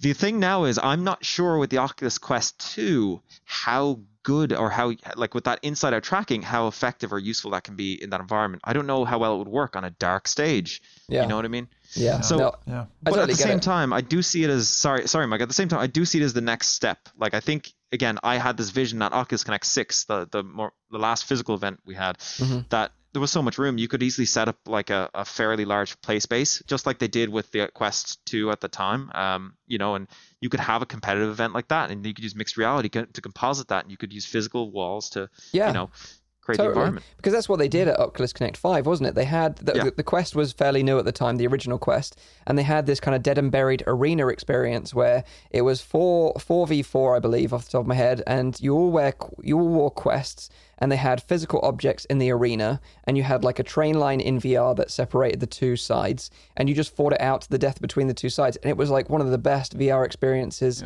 we've ever had, and we've been talking about local multiplayer ever since. Like, when is it going to happen? When are we going to see it? And obviously, I think COVID has put like a bit of a break on that at the moment, but I think you're totally right. They had this kind of like mixed reality capture system with like an iPad Pro that they could see all the players represented in VR and, the arena itself, and it looked great. And I was hoping to see more of that, like you said, at the last physical event, which was OC6, and they had the space to do it, but they just didn't do it. Even if they used the same demo again, it would have been standout for people that didn't try it the first time. But it seems that they didn't. But like you say, we have seen more of, more competitive VR titles released, particularly on Quest. We've now got like Onward on Quest. Population 1 just like blew up, which was amazing. Echo Arena on Quest, and we're seeing like this whole new player base. But like you say, capturing that, like on a like a professional scale, is very, very hard. As a content creator that creates VR content from the Quest, it's very hard to stream that content and to capture that from the headset. And when you have like 8 other people that are doing that simultaneously in the same physical space, you're going to get into problems. So that is a problem they're going to have to solve in the long term. Well, I think the immediate solution, right, is we get that similar setup from OC5. And so Oculus, they set that up. They get the shared telemetry on the Quest again, okay? So it means they got to work closely with the developer. Let's say Downpour and Onward, right? They get on board Downpour and Onward. They share telemetry to get the players in the same environment on the same network, physically sending data to each other, so they can calculate those physical locations. So we're getting low latency engagements, and then we partner with Live, and we get Live to set up the mixed reality, whole setup. So and then if you want to spectate from the first person point of view, you can use the spectate cameras on the server side to jump into the player's POV. So that way you actually don't need to pull video out of the Quest itself. So you've solved a lot of these problems already with the technology we have. We just need someone with the cojones to make it happen. And not only that, just to touch really quickly on the local multiplayer, I don't know if you remember, but I saw someone mentioning in the chat as well, they had those iPads set up where you could like look through, and you could actually, there was like a form of augmented reality where you could like see like the game actually being played in front of you, which is amazing, because if you bring that kind of technology to like indeed like VR esports, you could actually have like, cameraman running on the field, like trying to capture like the best kind of footage, it would be amazing. Oh, listen, I think you nailed it on the head. Imagine you have an AR app that you can download on your phone. You go to one of these live events and you stick on your app and you're sitting there, the camera phone in front, you're watching this in the arena, you're watching people duking it out. I think that would be amazing. Like, I think that is where it's at. Someone should pay me for these ideas, but that's another problem. But just to go back again to the concept of virtual reality esports, I don't think people appreciate when they watch these castings of the physical athleticism of the people who are doing it. So if you see someone lying down on the ground, shooting their gun, and then to get up off the ground quickly, I mean that is a physical feat. It is taxing on the human body to be constantly jumping around the play space like this, and the players have to have a certain level of stamina to be able to compete at that level. I'm not talking 100-meter sprinter Olympic sprinter stamina, but a fair bit of stamina at the same time, and there's a mental kind of stamina you need too, because you're constantly with a pancake game. Okay, you're focused. You're sitting here like this, and you are trying to map the three-dimensional world out in your mind, so you got your situational awareness. But when you're in virtual reality, you're mapping out the three dimensions.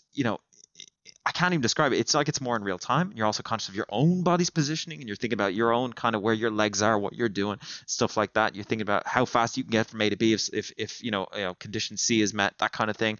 And you're also thinking about your teammates, where they are, and all the sort of stuff. And then you're also using hand signals to each other. So, for example, if I'm going to breach into a building, okay, so we would do what we call drills. So, for example, I don't know if you guys watch Controlled Pairs Gaming, like he would go through a lot of this stuff, but we would go for team breach a building. So it'd be a two-man squad breaching a building. Your man one is going to, position one's going to hold security on a long angle looking into the building. Position two is going to move up underneath him low, so he's not in his field of fire for his weapon. He's going to get a flashbang, prep around the corner, flash in, flash goes off. Guy one's forward, guy two is immediate right, and you're clearing the building and stuff like that. But that is, again, it's a physical thing. You're shifting your body weight quickly. Granted, maybe you're moving a bit in your play space too, depending on the situation, if you've got the room. And I think a lot of people underestimate like the amount of training that goes into especially when you play games like Onward. Of course, with Onward you still have a team, but in the chat we actually have someone who has outdone you, Viper. We have actually a world champion in the chat as well. Sadly, it's Bradley. Listen. Let's be clear about something. Okay. I'm the real deal. Okay. I was the 2001 Halo Heavy Weapons Rocket World Champion. Okay, so I'm the real deal. Okay. Let's be clear.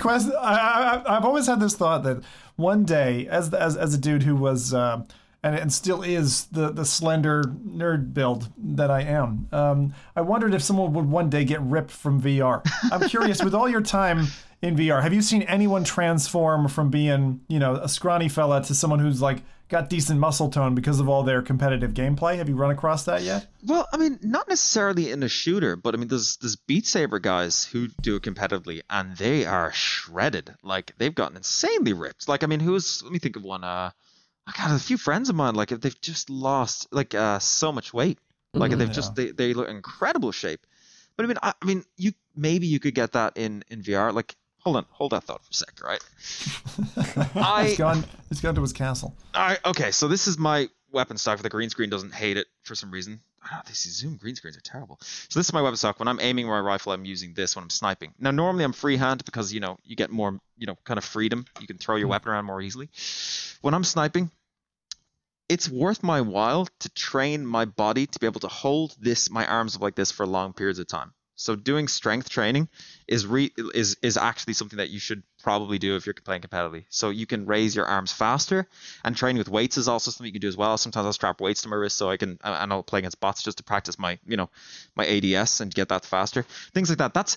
That's going so far beyond your traditional like your mouse flick. It's not even funny. Like, so you got great, like a player like Shroud, for example. I played with him a few years ago. He got VR one Christmas, and it was a privilege. Don't get me wrong. He had a lot of fun in virtual reality, but his skills on a mouse and keyboard did not translate. No. So while his mental game, like again, his map awareness and his situational awareness, his interpretation of the information coming in and the way he would play was excellent. He wasn't able to snipe like he normally would. He wouldn't be able to acquire a target as quickly because he wouldn't have the physical kind of muscle memory the way he would with the sniper. And he got pretty pissed off when he saw that some of us use like rifle stocks, because he's like, well, that's cheating. And that actually poses a very interesting question. Is that cheating? Where do you draw the line? For example, you play a competitive shooter. You snap turn. That means you can turn faster than at the speed of light, faster than any human could. Is that cheating? Yeah. So there's a lot of questions being thrown out there, and distinct from your traditional pancake competitive games, a lot of these questions have had to be kind of figured out by VRML as they kind of go on as to how they figure out what's fair game and what's not. And it's funny, I remember having this conversation with a couple of like the competitive guys at OC5, I think. And I was saying, because I think around then, the Pimax was kind of a big hot topic, with the wider field of view. And I was like, would that put you at a significant advantage in like a competitive game because you've got a wider field of view? Can you see more in your peripheral vision? Is it because it's got higher resolution display?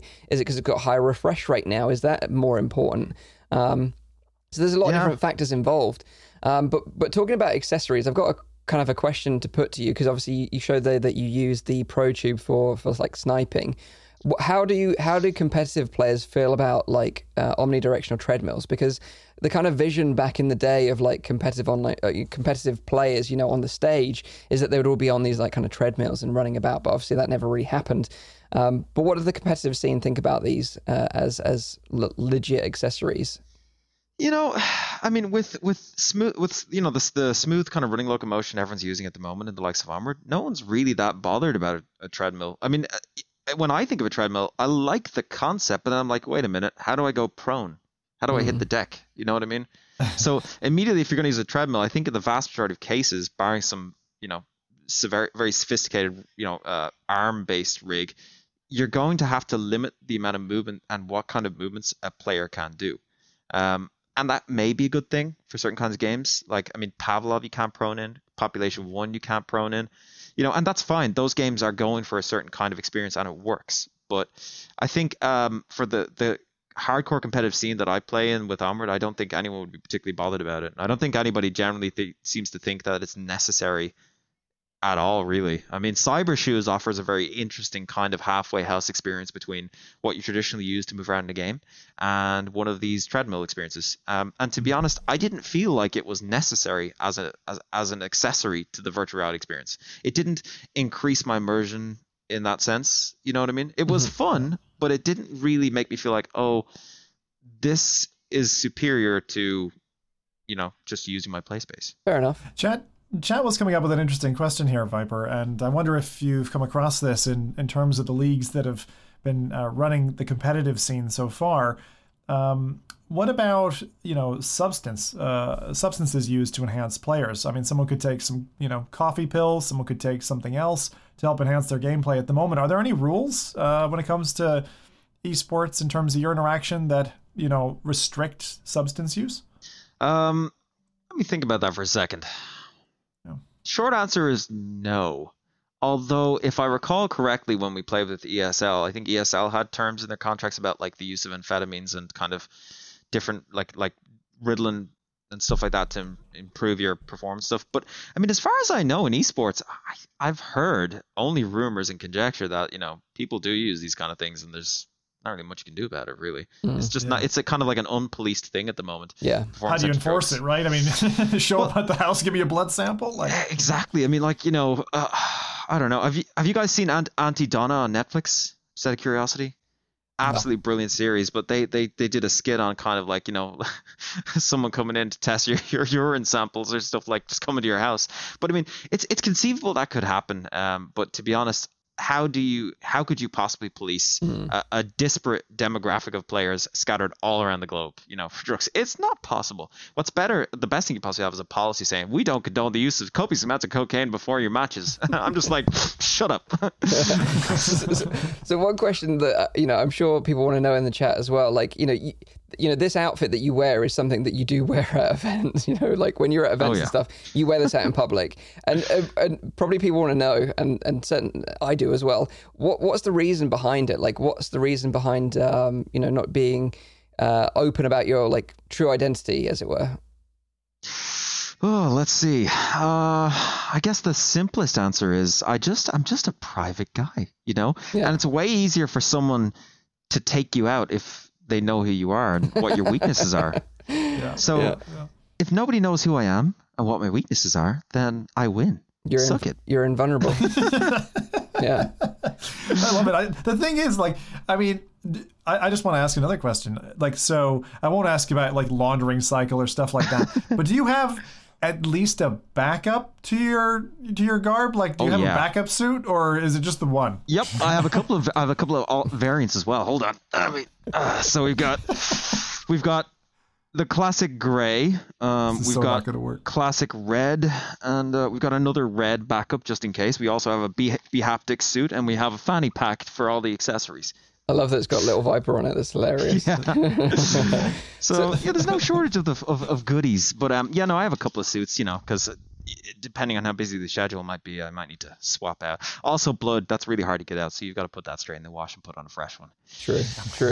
So just sort of round this sort of segment up then, what's sort of popping off in the competitive scene right now in VR? Like what would you say is like, I know you mentioned Grapple Tournament is something that you think is like an interesting upcoming title, but anything else you think is like really popping off that people like should be looking into right now? I think I'd be remiss if I didn't say Pop 1 is really really exploded this season. I mean, I myself, when it launched, put about 60 hours into it before I became immensely bored. But I mean, a lot of people are still into it and still into the kind of the dopamine cycle that it creates with its, kind of like, drip feeding hits. In terms of its competitive potential, I think it's there. I see VR Respawn doing stuff with it, and there's a lot of potential there. In general, though, what I see is, with Battle Royale games is that random number kind of generator element doesn't really lend itself to competitive experiences much. Plus, I don't think I don't think the devs have really invested in a proper casting camera yet. It just doesn't seem to be there. So, I mean, I think it's got potential, and I think it'd be really awesome if it happens. But it's not there yet. I think they're busy making skins probably at this point. The back of that, with the casting camera, this seems to be, from the outsider's perspective, something that you'd think if developers want their game to take off in the esports scene, that this is like the most obvious thing that they need. And give the tools to the community to do it. When anyone pipes up about it, this seems to be like, this is the one thing we need. If you're going to give us something, give us this. But I still see games come out that seem to be targeting esports that launch with no camera. Yeah. So I don't understand. Do you have any insight into why they make the decision not to implement that? Is it really that difficult? I don't know if it's difficult, but every time I talk to a developer about this issue, it just always seems like it's like, we were just trying to get the game to work first. Like they don't build it from the ground up around esports, even though they seem to have that in mind. And I don't even necessarily think esports is something worth building your game around, especially when you're already looking at a niche market. I don't think it's good to target your game towards a niche within a niche. I think the best thing to do is to make a fun, compelling experience that has replayability and build off it. And the competitive scene will grow around that organically. If it's not growing organically, I don't think it's going to happen. I think it's like what Nathy always says, it's not the developers that choose that it's a competitive game. It's the community that chooses whether it's a competitive game or not. It's all about the community. But yeah, it's interesting. Population 1 has done so much, and I think they've demonstrated that how to keep the game fresh. But you said that you're still a bit bored of it, and is it just because of the core gameplay mechanics you're bored of? So when I initially beta tested it, I gave my feedback. It's like I didn't like the simplified reloading mechanics. I didn't like some of the more simplified. I suppose they dumbed down a lot of the gameplay, and a lot of the VR experience to make it more accessible to new people, and eventually, to be honest, I changed my mind on it. I did come around to think, you know what, actually, I think that is the right way to do it. If you want to make an accessible shooter that, some 5-year-old kid is going to go, oh, Fortnite, and they're going to pick up the Quest and put it on and start playing it. They nailed it. They absolutely, and I'm no disrespect to any players because I liked it. Like, I like the experience, all right? Yep. You still feel satisfied reloading a gun. Granted, your ammo isn't on your body, but to be honest, that throws up that's something that has issues with IK as it is anyway. So it was the right design choice the way they went about it. They made some shortcuts though with like scopes and stuff like that, which is what's kind of killed it for me because I love to snipe. They also didn't add a melee mechanic in because I think they were just worried about people hitting their walls or something, or I don't know, maybe melee was too hard for them, but there's no physical kind of hitting anybody with. So I can't stab anybody, I can't snipe anybody.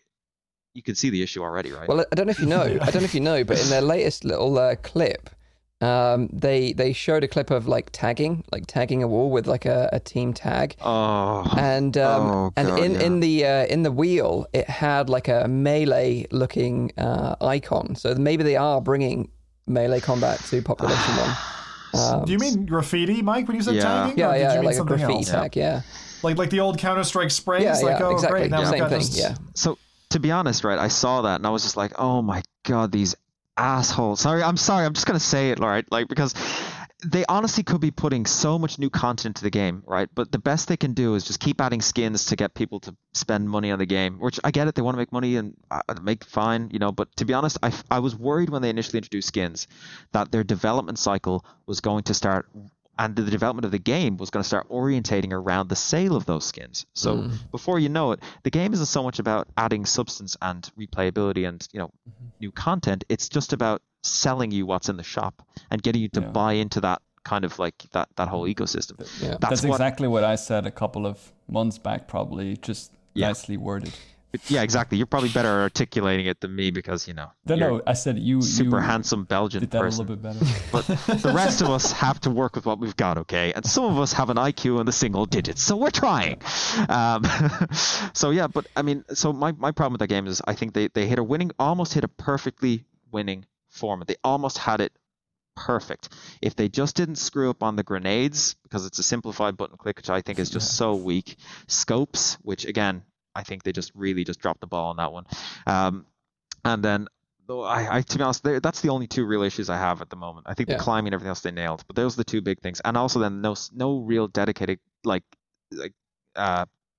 core server mode or server browser, dedicated server mode, so that you can have a competitive scene in.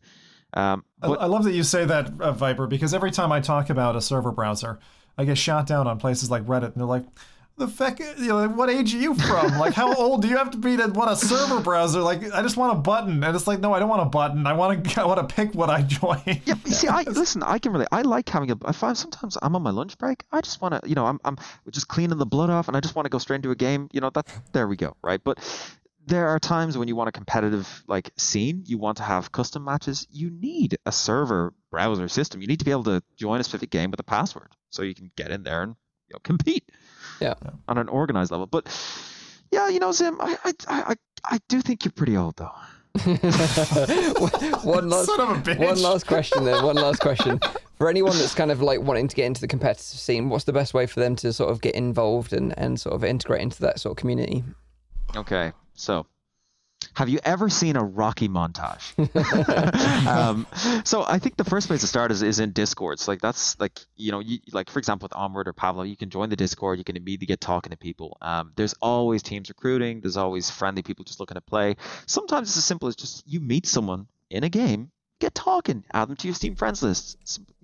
Say, hey, listen, I was thinking you want to make a team. We can start, playing league matches and stuff. Oh yeah, sure, let's do it. And then that's how the best friendships are born, So I would just say start with Discord, start with just people you meet that you like, start with friends, and just go from there. Trust me, I wouldn't go in to be like, I want to win lots of money, because there is no money. I'd be going into it because it's something you enjoy. You enjoy a competitive kind of experience, a strategic experience, a more thoughtful experience, and a more intense experience. Then find people you enjoy playing with, bring them together, assemble and go. Can you give us an example of what that would sound like from a Rick and Morty's voice perspective? Geez, Morty, just shove this up your ass and start playing video games.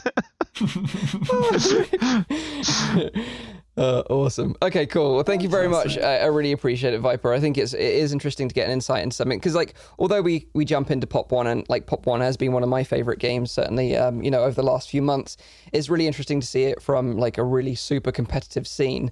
And whenever we've played together, Viper's just literally carried everyone in the game, and we've all won and had such a great time. So it is a pleasure to play with you and have you on the show as well. So I really appreciate it, dude. Real pleasure. Listen, it's been a pleasure. Thank you. I've been wanting to come on this podcast and embarrass you guys for years. So. You talked about it at OC when we met last time. You're like, I want to be your ambassador for the show. I love it.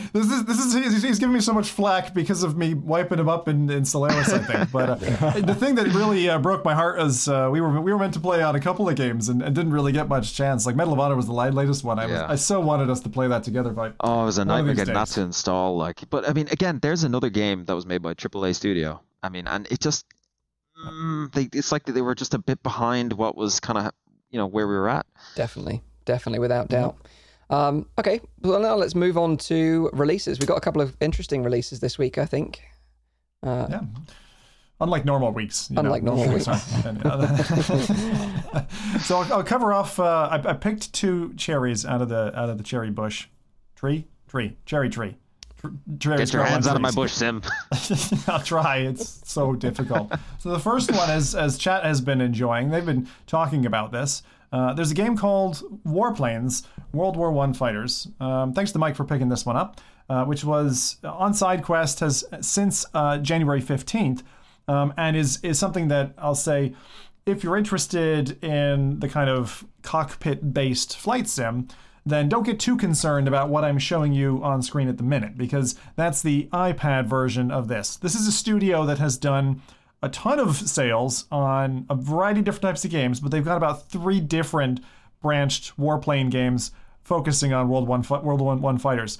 Started off on iOS and Android. They've got a Switch build. This is now their SideQuest, so it's only available on Quest build, called World War I Fighters. So the tagline here being warplanes.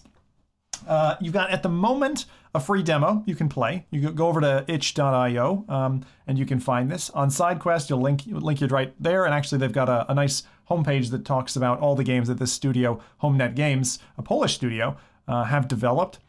This one features a number of classic World War I planes. And like you guys, I haven't memorized a whole ton of World War I planes. So let me tell you the planes that this has. They're great. Absolutely beautiful. Right. So there's the Fokker E1. There's the Fokker D8. There's the Fokker D8B. There's the Junkers D1.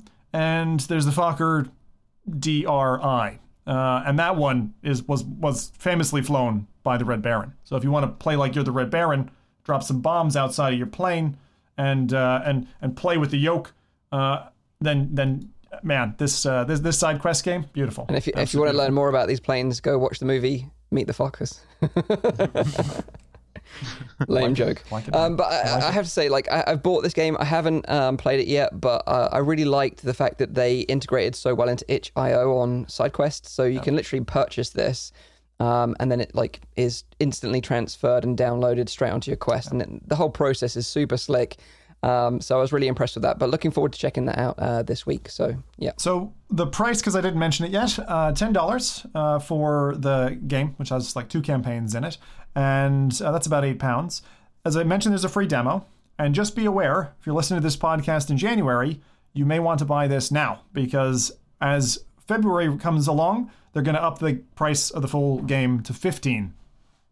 So 50% increase in price. Aside from that, I would just mention the type of gameplay you can expect. You're facing off against enemy fighters. I think you would have expected that. You get to bomb strategic targets, destroy naval forces, protect your base and cities from bombing raids. So I think just in general, if you're looking for flight sim stuff, this is a nice way to jump in with your Quest. Again, you're going to need a PC or a laptop to be able to get the APK files over, but even the demo's available and gives you 2 levels to toy around with to see if you want to buy the full thing. Cool. There you go. Second one up today. All right. So this one's really funny. This game is called Right the Edge of Atlantis. Now, Mike recently tortured himself in Myst VR, which landed recently back in December. Originally, this was meant to launch around that same time and is actually inspired by Myst. It's a VR adventure style puzzle game. So you actually have this adventure, and as I said, it's very much a puzzle-laden experience that you have, mostly based in terms of historical references. So they've based a lot of the landscapes and the geometry that you see in Greek, Aztec, or Egyptian elements. Throughout the course of the adventure, the players will constantly have to weigh the consequences of their actions, such as moral decisions. Quick wits and an eye for secrets will determine one of 4 distinct endings and the fate of both Atlantis and the player. You get to wield supernatural powers, so this doesn't just get stuck in kind of standard play. And the purpose of the game as you're exploring, you're trying to prevent the end of Atlantis. Seeing as they have 3 endings, I bet one of those is not a successful ending. Aside from that, I would just say from the trailer that we're running for our audio listeners, they feature only teleport locomotion. There were no details that I could find that pointed to a smooth locomotion system, although with some other puzzle games that I've played that hasn't been a problem, but it is certainly my preference. Aside from that, there are complex mechanics to solve, challenging puzzles, and logic skills, so it's not all just physical based. Some of it is mental challenges as well, as you manipulate the environment to your advantage. One other thing that the developers had said about Right is that they have spelled this out as kind of a single continuous experience, so you aren't loading levels and things like that. It's kind of an end-to-end journey that you have. It sounds like a day at work. You know, like a heavy mental experience. You need to solve logical puzzles. Is Okay, it fun Rowdy, too? stop rubbing it in that you have an intensive job mentally and stuff. God. So this is dropping on the 27th of Jan. I don't have a price on it. It'll be available for Steam PC VR. This is from, my God, help me here. The developer is called Orit Chalcom Pictures. I hope I pronounced that correctly. And that is it. That's your 2 releases of the week. Warplanes, World War I Fighters, Right, The Eye of Atlantis. Looks like a teleport-based puzzle game. That's what you have to look forward to in the next week. And Gorn. Nice. Gorn is coming to Quest Oh, yeah. on the 28th of June, so don't forget that. That's Thursday, so that'll be fun if you want to destroy your house like we talked about on last week's show. Oh, God, yes. So yeah, we're going to wrap up the show. So thank you all for joining us. We really appreciate it. Just a reminder that this is a weekly VR, AR, and MR talk show, live streamed every Saturday on YouTube and on Twitch. The show goes live at 7 p.m. in Europe, 6 p.m. in the UK, and 12 midday in Central US. Also check out the audio version, which is available on iTunes, SoundCloud, and Spotify. Hit the like button if you enjoyed the show and had fun, especially with our guest Viper. So thank you to him for joining us. Shout out to Mom, Dad, and Mike Hunt. And also thanks to Synth Riders for sponsoring this episode of the show. We'll of course be back on next week's show, and I think Nathan will be back then as well. So if you've missed him, he will be back from his holiday. But until then, have a great week in VR. Take care, and bye-bye for now. See you later.